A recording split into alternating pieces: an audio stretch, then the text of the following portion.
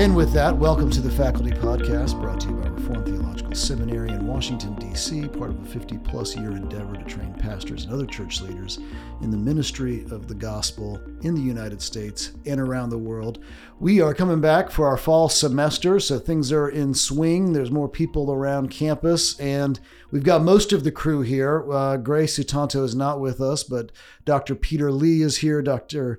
Tommy Keene, and Dr. Paul Jean join me. I'm Scott Redd, president here at RTS Washington, and we're coming out of the summer season, which for all of us means opportunities to fill pulpits, or as we call it in the Guild, offer pulpit supply for pastors who are going on their summer vacations. And a few people may know this. That's a regular part of the seminary professor's job, is that sometime around June, July, you start getting a lot of invites to preach at churches.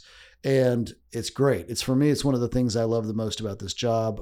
I and my family get to see other churches. We get to see what it's like to be with other worshiping communities. And we get to preach, which all of us in one way or another are called to do regularly. And we love doing that.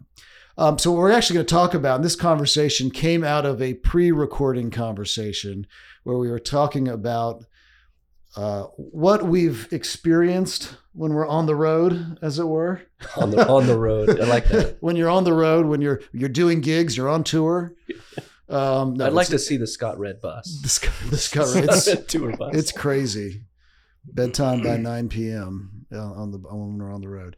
But yeah, we're going to talk a little bit just about the experiences, and also kind of more generally, not just when you're doing pulpit supply, but all of us have been regular pastors in the past, and what we have enjoyed, how we've benefited from the response of congregations, and particularly the comments after the sermon, and how sometimes maybe we haven't benefited as much. So we're going to talk about how to talk to your pastor about his sermon. I think that's an important thing, because there's that moment of that 15 minutes after the sermon where you're all congregating, and sometimes the pastor is there, and you're like, well, what do we talk about? Yeah. Do we talk about what the elephant in the room is that you just exhorted me to love my wife better, and how do I have an ordinary conversation now with you? That's right. Particularly my wife is also standing right here. And she knows whether or not I've been successful in this regard. Yeah, it's a good, I think about it because it's a bit of an awkward moment, because as a pastor, as the preacher, you just spent however many hours preparing this. You've maybe given it once, maybe twice or three times that morning. You thought a lot about it. I mean, for me, by God's grace, one of the ways I think I get sanctified is by preparing sermons. That's where I find the Lord speaks to me really deeply, is in that deep exegesis and preparation of sharing that with God's word. And then suddenly you find yourself in this very casual situation, maybe shaking hands in the back of the room, right, or standing at the front, and kids are walking by, and some kids are asleep. As happened to me yesterday, a family walked out and the son was just knocked out cold on his dad's shoulder. And I thought, I did that. I did that. That was me. Yeah, right here. You're welcome. I'm good at that. Yeah. I do that real well. I mean, I think that's principle one, is that your pastor's sermon is personal to them. It's not like all of us are a little bit different in our prep and our process and things like that. But this is not a package that, or a canned goods that pastor got off the shelf and just popped open and served to you. This is something that has been probably meditated on and crafted. And I remember in seminary, in sermon preps class, we would deliver sermons, and the teacher would critique them, but the teacher said, I'm not going to critique your sermon until a week later. And the reason is it's going to be too fresh. Well, it's too good. raw. And I don't know if that's a great process, but it was a reminder that, this is something that's personal. It's something that's been meditated on for some time. And that doesn't mean you have to just say compliments or just say nothing or anything like that. It just means remember that whatever you say, it's probably going to be interpreted personally. Yeah. It's hard not to. And for both sides, I think about that for the congregation, and also we have a lot of young pastors or pastors in training who listen to this. And I think back over the years of comments, many of them negative or dismissive, and how much they hurt. And yet also at the same time, I can think back, and almost all of them, either they're funny and it helps me be reminded that that person's might be in the audience, in the congregation when I'm preaching, or they really did teach me to do something better. As a matter of fact, I remember the first to get this. So here's my first 3 experiences preaching. And this is while I'm still in seminary at RTS Orlando. I got the opportunity to preach at three times, twice at the same church. And each time I preached, the first comment as people were walking out the door was, "I don't think your mic was on. It was really hard to hear you." And this is after, preparing. I mean, I'm coming out, and this was actually for me in my young pastoral mind. I was thinking, this is the external call, right? If I don't have it, I'm going to find out now. And I pour my heart into these sermons.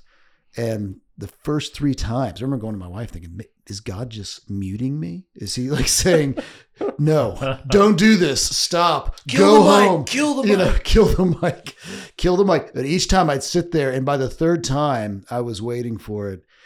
But here's the thing. I think it also, for one reason or another, I think there actually were mic problems for one reason or another in each of those churches.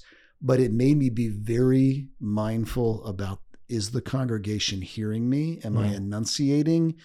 I look, you're looking into their faces. I think before I was getting up, maybe like it was a show and just performing. And I started looking in their faces to hear, are they hearing me? Like you do in a conversation with a real person, And I look back on that and I thank God for it. No matter how debilitating it was at the time, I thank God that was my early experience. And it kind of got me headed off in a certain trajectory.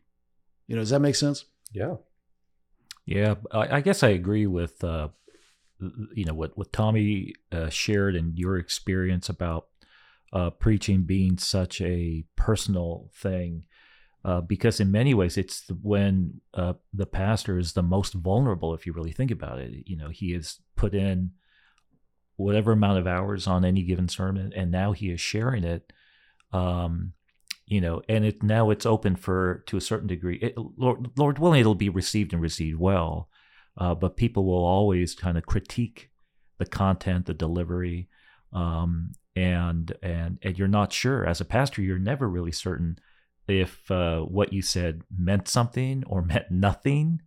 Sometimes to hear nothing, you're kind of left with the sense of an insecurity almost. You don't know if you did a good job. You don't know if you did well. You don't know if you didn't do well. If you didn't do well, then, as a pastor, Lord willing, we want to do better, and we can't do that unless we hear back. But if you hear nothing, you're not sure how to interpret that. And so to get some feedback, because it's such a deeply personal thing, because you're so vulnerable, and you do it every week, it is encouraging for pastors, I would think, to get some feedback one way or another. I think the best compliment that I can receive after preaching is some sort of engagement. Yeah. And the critique can be a part of that. It can be engagement. Critique can come from a place of, hey, I was listening to you and I'm trying to understand, help me. And critique can come from a place of, I didn't like the way you did that. I didn't like what you say there. And those are 2 very different kinds of feedback, right? So I love that kind of engagement. Hey, I didn't, you made this point. Can you clarify? What do you mean? What's the implication here or there or everywhere? Even after the service, I think those are fun conversations to have. One of the churches in the area that I preach at, they actually have a sermon discussion time after the sermon. And I love that time. Yeah. And the congregants are very honoring, and even when I'm being unclear, they'll ask for clarity, and those are great kinds of things. But the other kind of critique is that kind of, you didn't do that right. And sometimes those kinds of things need to be said, but don't do that after this, right after the sermon. Wait, and also the other thing not to do is send the email, hey, we need to talk. and leave it just hanging there, Uh-huh. because your pastor knows exactly what's going on, and is just going to be sitting anxious for the next 4 days until you meet with him for coffee and tell him the things that he did wrong. So find a way to have those conversations in a if they need to be had, in a way that respects the person who's given the message. There's I remember a counselor telling me of the stroke kick method. Okay. Stroke kick.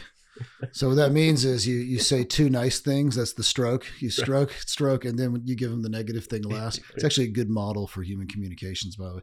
But yeah, show up and say, even if you didn't like anything about it but their tie, hey, I like your tie. That's a great looking tie. You've got a real good presence up there. Did you ever think that maybe you should exegete the text? And then there's some stroke kick. But there is something to that. And it's not that it's all about your pastor's feelings either. However, it is something to keep in mind. This is a thing that they've put their heart and soul into, hopefully, Lord willing, that they've put their heart and soul into this. And, it's something that's close to them. I find, for me, I mean, as you think about the preaching, it's different from teaching. It's more immediate. It's more emotional. Yeah. It's exegesis. I mean, with all the theological background to it, it's the exposition of God's word. It's fulfilling the prophetic office in our Presbyterian context. But it has this different thing than teaching. And what I know is that in teaching, you can kind of feel your way around a topic and interact and ask questions and get the students' responses. You don't get that as much in preaching. And so I need to know how people are hearing me and receiving me. I remember one time an elderly woman coming up after I was preaching, and it turned out she came up, I could tell she had something she wanted to say. She came right up to me and she said, when you closed in prayer, you had your hands in your pocket. She said, don't do that. Never pray or lead the people before the Lord with your hands in your pocket. And I was a young guy. And to me, honestly, having your hands in your pocket didn't mean one thing or another. It didn't mean casual versus not casual register. It didn't mean, formal or anything like that. It's just something that people do with their hands. You're just a Gen Xer. Yeah, right. It's just a Gen Xer. But I appreciate now I don't pray with my hands in my pocket, right? Because I appreciate that she let me know that there are people out there that might get caught off guard. I don't want to create obstacles to them hearing God's word. And if it's my hands in my pocket, I don't care that much about that, So I'll take it out. I'll take them out. I want to remove obstacles. And so it's a benefit. It kind of provides you with a little bit of that dialogue that you don't otherwise get in the preaching context. But not all comments are beneficial in that way. Not all comments, really. I had the same old lady in my congregation. It's amazing. Yeah, she got around. She got around. Yeah. I like Tommy's comment about people coming up and asking questions or talking to you about the sermon, because I guess I have two different kind of encouraging responses depending on the context I preach in. So, I have pastor churches where you're speaking to the regular same congregation week after week after week. And for those folks, when they come to me and say, "Yeah, it was a good message, Pastor," it's okay. I guess it's better than a bad message. Right. But you don't know if, what are they going to say otherwise? But for those that I speak to on a regular basis, and for them to come and then ask, a question about, or that really made me think, or something like, can we talk? I really need, prayer in light of what you just shared. Then something really, the Spirit worked in this person, and the Lord used you as an instrument to really minister to this person, and that's really gratifying. But when I go to a congregation that I don't know, these are strangers, they don't know me, I don't know them, and it's always a little weird to speak to you guys know what I'm talking about, because you're not sure, if there are certain phrases that you can use and you can't use, and things like that. So you just do the best that you can. You have no real long-term commitment. You have no vows. They made no vows to you. Yeah. You just come because you're speaking and you were asked to on any given Sunday, and then you can go home. But in that context, I don't know these people. I am a guest. I'm a stranger. for them to come up to me and just simply say hello and say, that was a really nice message, actually does mean a lot. Yeah. Because they don't know me, I don't know them. And I think people forget, when a guest pastor comes to speak at your church, they are a guest. They may be a pastor, but they are a visitor in a way. And I actually appreciate being greeted like you would greet any guest, for people to come and say hello, to just sit down and talk to you a little bit, maybe about the message, maybe not, but I actually appreciate, depending on the different context, different responses that people give to the word that I give. I think that's the other thing, is that, on the one hand, you've got this is personal to the person preaching, and you need to respect that. But on the other hand, let's not over spiritualize everything, right? Like, you can just be a normal person after the service. That's okay. And you don't have to continue speaking in solemn tones. Yeah, that's right. Yeah. Right. The pastor is going to turn off his pastor voice, and you can turn off your, so you can just have that kind of go about the business of life. And part of that is just welcoming, and here's where the coffee is, and all that kind of stuff, and treating somebody like a normal person. No. Indeed. It's true. And dropping in, it is, I realize it. I mean, having worked at a church as my only job, my full-time job, and have now doing pulpit supply, it is a different thing. You are coming in, you're given a huge grain of salt usually. Usually the churches gives you a huge margin to blow it, because they know you're not from there, or not to blow it necessarily, but to be different, right? And I've come out of churches and told a pastor, man, your church is so warm and welcoming. And I can tell by the look on their face, they're like, yeah, to you. They were to you. Really? Yeah. Yeah. You should. It's like when someone comes, and visits your family, all their dysfunction, all your family's dysfunction, but they just see how nice everybody is, maybe. So you're dropping into this scene, and it is a really privileged place. I even like to start with that whenever I preach. I recognize I'm not your regular pastor, and I don't say that, but to say, thanks, gosh, it's an honor to be with you. Yeah, thank you for having me. It is an honor. And it is. Thank you for having me, and I'm excited to share this with you. And you can even say, and when you're preaching to them, you can acknowledge in ways that you are a guest there. You don't know them like their pastor knows them. And you're not trying to be, not to go back to the family metaphor, I'm not showing up and trying to act like I'm your dad or something. I'm not, right? Yeah. It's a different relationship. And it creates all kinds of opportunity for fun interactions. But I'd like to hear from the only current me too. Regular preaching pastor who is preaching to congregations and doing pulpit supply. As of yesterday, you did pulpit supply while also preaching at your own church on Sunday morning. Right? You did an evening service at another church. All right. Well, let's see. What are your thoughts on comments from the congregation? I see you have a notepad there. Well, what Scott just said. My experience of preaching regularly at New City, my congregation, is different because it has a lot to do with, I think, the size and culture of our church. And so I don't like the feedback, if I get any, it's just very familial. Like, it was a good sermon. That one didn't really seem to make much sense. And for some reason, I don't know why. It's fine. And I think the members of our church are so gracious. Like earlier when I preached at our church, I tend to sometimes say very inappropriate comments, which I'm known for, or I use phrasing that is unconventional. And, our members are really great about it. They'll just contact me and they'll say, hey, Pastor Paul, and they'll be so gentle about it. They're like, maybe you might want to think about, phrasing this a little bit differently, and they'll explain why, and it's fine. So I really love preaching at my church. I love my people, and I think they sense it, and they love me well. So our context is so unique that giving feedback back and forth, it's like, I don't know what it is. It's just like fine, it's just like natural. That's why I've had to even think through this question. Like I get feedback occasionally, but just the way I receive it is. It's not very different from the way I receive feedback from like my wife. Sometimes we'll drive home I'll be like, "What'd you think of the sermon?" She goes, "It wasn't one of your best ones." and then I'll be like, "Yeah." And then we just move on. Like there's almost an unfeeling aspect to it, but I don't mean that in an unhealthy way.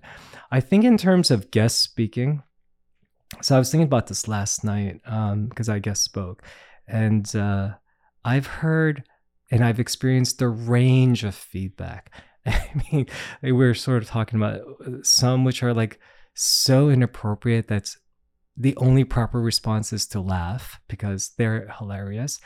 And some equally positive like feedback that's like also inappropriate. Like, I wish my pastor would preach like you. And I was like, oh no, don't say that, you know? And I know this might sound like Dr. Keller had a good comment. He said, whenever you receive feedback, assume there's even a grain of truth. And that's been actually very freeing. It's very freeing. But I think all in all, both because positive and negative. Yeah. There's a grain of truth in there. A grain of truth. You know, but for me, I think I've been preaching for a long time now, and I've received such a range of feedback. So I want to just make sure this doesn't come off the wrong way, but there's a lot of wisdom in not taking feedback too seriously. So, I just said there's a grain of truth, but people are going to like hear you. And there are going to be times for whatever reason you do really well and you don't do well. But one thought I had last night was this, but in a lot of ways when we preach, we never know like really the outcome. And I was thinking about this last night because I was actually thinking about Dr. Keene. And the reason for that is I spoke at a church where we had our former New Testament professor, Dr. Rich Gaffin, attends. And I was thinking how strange it was because Dr. Keene and I, we graduated same class, 2005 at Westminster. And he probably thought, Dr. Gaffin probably didn't think that two of his students from that year would end up becoming New Testament professors at, RTS. He just taught faithfully, not thinking, oh, there's going to be concrete fruit in this way. And I was just thinking about that. And I think a lot of times when we preach, we do the best we can. We should receive feedback. But in a lot of ways, like, you don't know like what will happen. And so I've had messages that I thought were the worst. And years later, I'll have someone come up and say, hey, that really transformed my life. Actually, even last year, I had a student in one of my Greek classes. He says, hey, do you remember me? I hate that question because I don't. But I'm like, oh, sorry, I don't. He goes, well, you preached. The answer is never. So he said, you spoke at a youth retreat 10 years ago. And I actually came to know the Lord through that retreat. And here I am now, at the seminary because I felt called to the ministry. And I was like, wow, that's amazing that, but then there are times when I think, oh, I've preached a pretty decent message and I got no feedback. So yeah, you just never know. And so that's how I process a lot of it. Yeah, that's interesting. I want to talk about that a little bit. How well do you gauge the success of a sermon while you're giving it? What's your scorecard in terms of responses afterwards versus how you think you did? They almost never match. It's funny. Yeah, me too. I mean, I've now almost never. I've had some where I felt like, man, I hit that out of the park. I was thinking about this yesterday. If my sermon matches the way it sounds to me as I'm preaching it to myself in the car ride over, if it comes out the way it comes out in my head on the car ride over, it's gonna be nice. It's gonna be solid. Yeah. And it never does.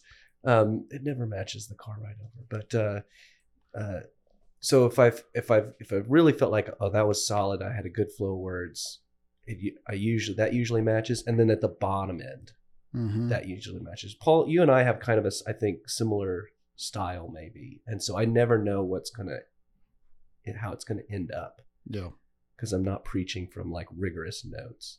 And I still remember this one evening service where I'm like halfway through the sermon and I just know that this is the worst.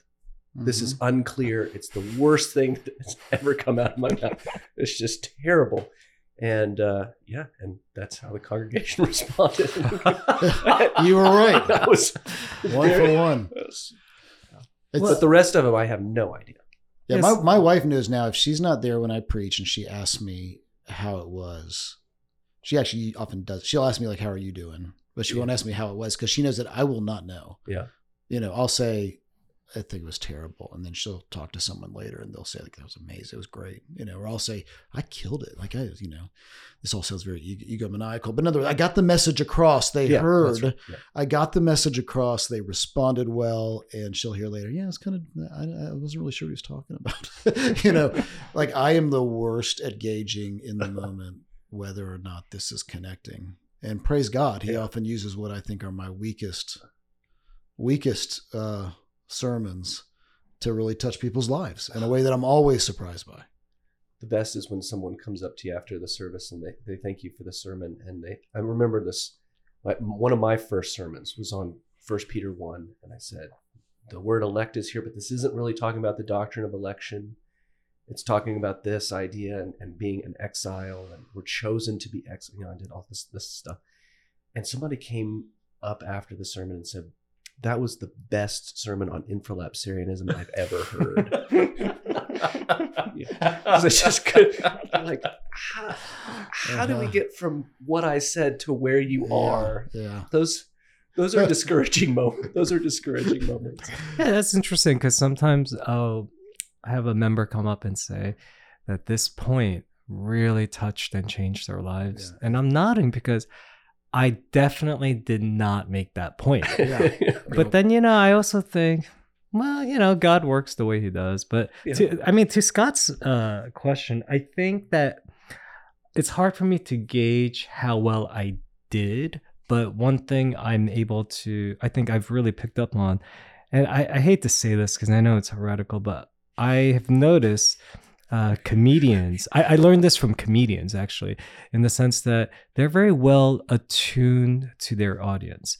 And so I can usually tell if I am connecting, whether we're attuned. And, some signs are occasionally when you're preaching and that everyone's in tune, a moment of silence, it's not awkward. You can tell like something's going on. But when I'm not in tune, all of a sudden people are looking at their watches like more frequently. They're shifty, and that image of like there's like an invisible butterfly like in the room, and everyone seems to be following it. So I have a good sense of whether I'm in tune with an audience, but I don't have a good sense of like what the fruit of my sermons are. And you have an audience that you get to know. Yeah. And your congregation. That's the thing for me, is that there are some churches that are really responsive and you drop in as a guest pastor and you feel it, and there are other churches, maybe particularly in our Presbyterian circles. I don't know. Presbyterian circles. I don't want to overstate my case. Don't you'll talk preach about it the and you'll be OPC. like, I don't know. I don't know if my mic was on, and then you walk out and they'll say, man, that convicted me so much because of this thing that happened this week, or I'm so encouraged in Christ. And you're like, oh, okay, good. Because I didn't pick that up at the time, but they're just different, the congregations. It's interesting how a group of people can have a personality, it's not individual. It's the group personality. I think another thing I'd sound off here, like even if you don't know what to say, just expressing gratitude is a good thing. I mean, on the one hand, we're called to preach on Sunday. And so it's expected, right? Mm-hmm. This is a duty for the preacher, is to preach. He's been called by God for that purpose. But that doesn't mean that you shouldn't show some gratitude, some thanksgiving that this is happening and that the person has put their time into it. So a simple thank you goes a long way. Yeah. All right. Worst comment that you've received after a sermon. Come closer to your mic, Peter, because you're about to talk. You can see the catalog is going through his head. Wait, by worst or most awkward? Comment that comes to mind as the most, I don't know. The one that messed with you the most. I've got one. Personally messed with you. Yes, go ahead. If you don't have one, I've got one. I don't have any. I've got people will come up and they'll like Paul said, they'll say, things that you think are funny. They're so bad it's funny. Mhm. I've got a couple of those, but the one that messed with me is somebody came up afterwards, somebody who's I respect a lot, and they said, when did you stop preaching biblical sermons? Oh yeah, okay, that's good. And I was just kind of floored, and I didn't know what this meant. No way to answer that question either. And it reminded me, actually, Paul, you reminded me about this comment when you said there's a grain of truth in everything, because I think I'm preaching biblical sermons, but I don't know what this person means. So we had, coffee and talked it through. And what they meant was, actually, I'm preaching this topical sermon that seems distant from the text. In my head, it's worked. I've done the exegetical work. Mm-hmm. And in my head, I was preaching through the minor prophets. And I was trying to find ways to not say, God is still mad at you every week. Like that there's something different each week. And I realized what was happening was, in an effort to do that, to find the unique thing in each text, that I was preaching topical sermons. Mm-hmm. And it no longer felt anchored to the text. It took a lunch conversation to figure out what he meant by biblical, Yeah.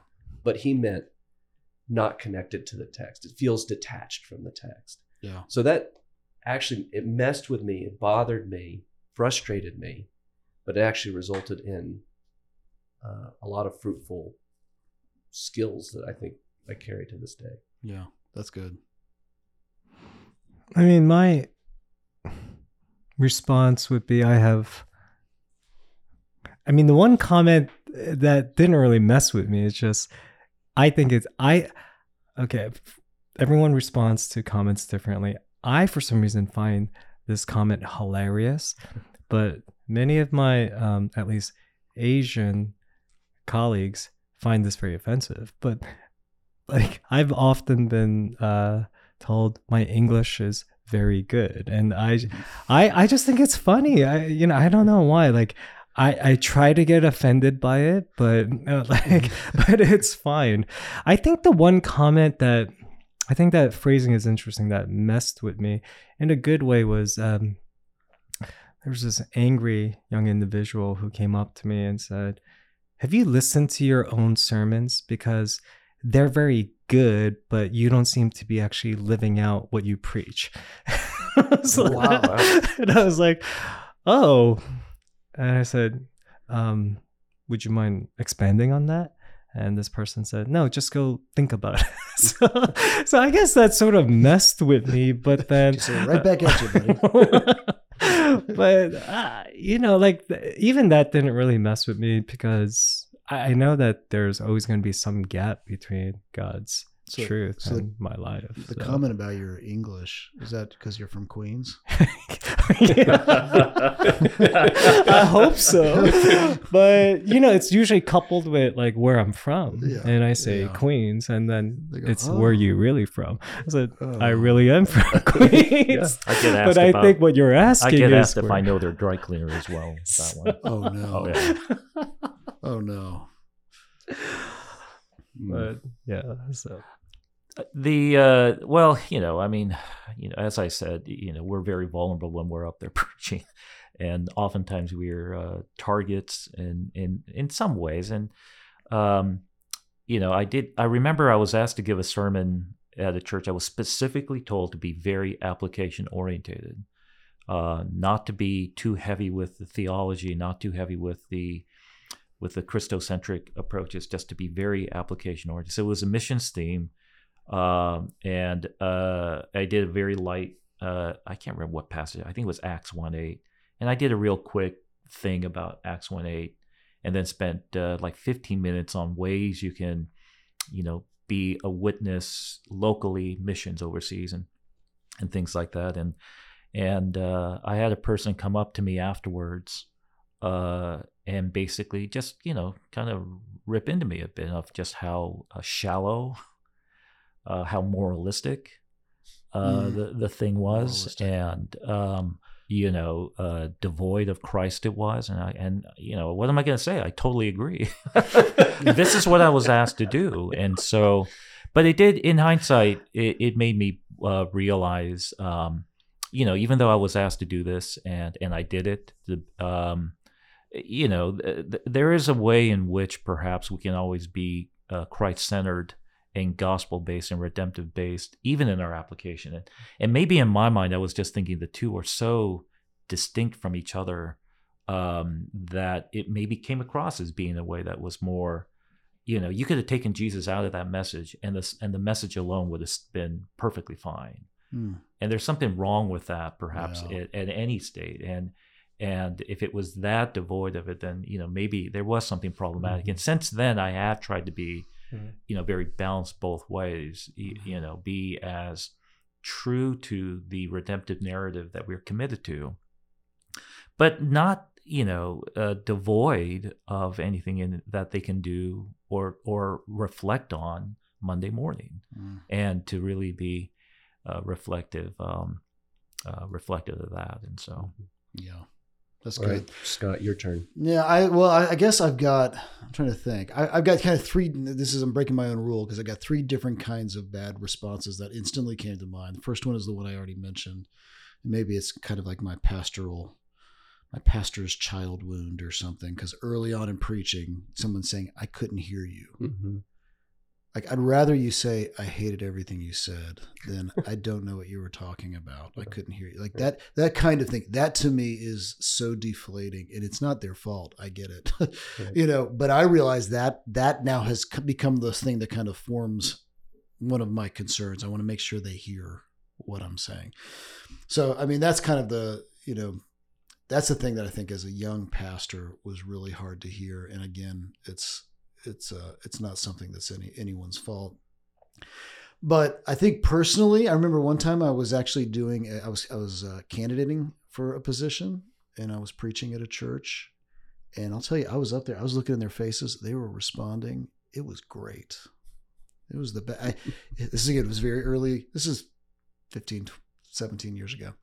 I thought, like, not only am I going to get this job, they're going to like hire me to be the senior. This was an associate job, but they're going to just go ahead and fire the other guy and hire me.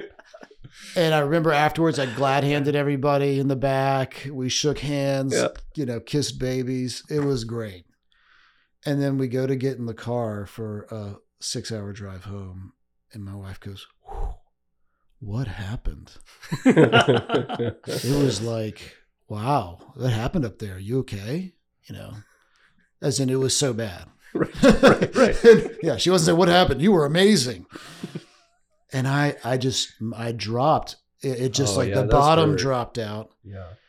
And it's not, she was responding to what she was feeling. And she thought, obviously, he's feeling the same thing. And I was responding. I was living out my best life now, thinking I had this amazing experience.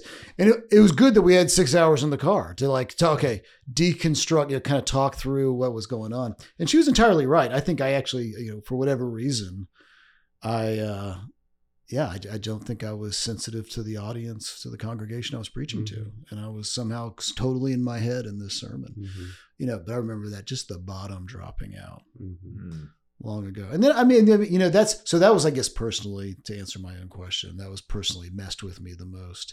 But Paul, you mentioned something earlier that I thought, actually, I think the thing that I least want to hear is the comment where the church, you're praised, but you're praised by putting down the church. Yeah. I remember I left a sermon one time at a church not far from here, and this was years ago. And a guy said, well, it's good to finally hear an exegetical sermon. And the pastor he was talking about is a good friend of mine, and I know he preaches exegetical sermons. Oh, years ago? You mean recently at my retreat? Yeah, this is years ago, as in 2 weeks ago at the New City retreat. No, it wasn't New City. I know Paul preaches exegetical sermons, but I know what he was saying because this guy has a different style and everything. And I was like, I don't need this. I don't need that. Like, that doesn't make me happy, So not to end on a sour note, because at the end of the day, I still go back to Jonathan Edwards preaching with the paper 10 inches away from his face by candlelight in monotone voice, and revivals taking place, in his church and beyond, people going home just to eat so they can come back and hear the word preached more. ultimately this isn't about a therapeutic practice of us going in and making people feel good or feeling good ourselves. It's about proclaiming the word of God. Mm-hmm.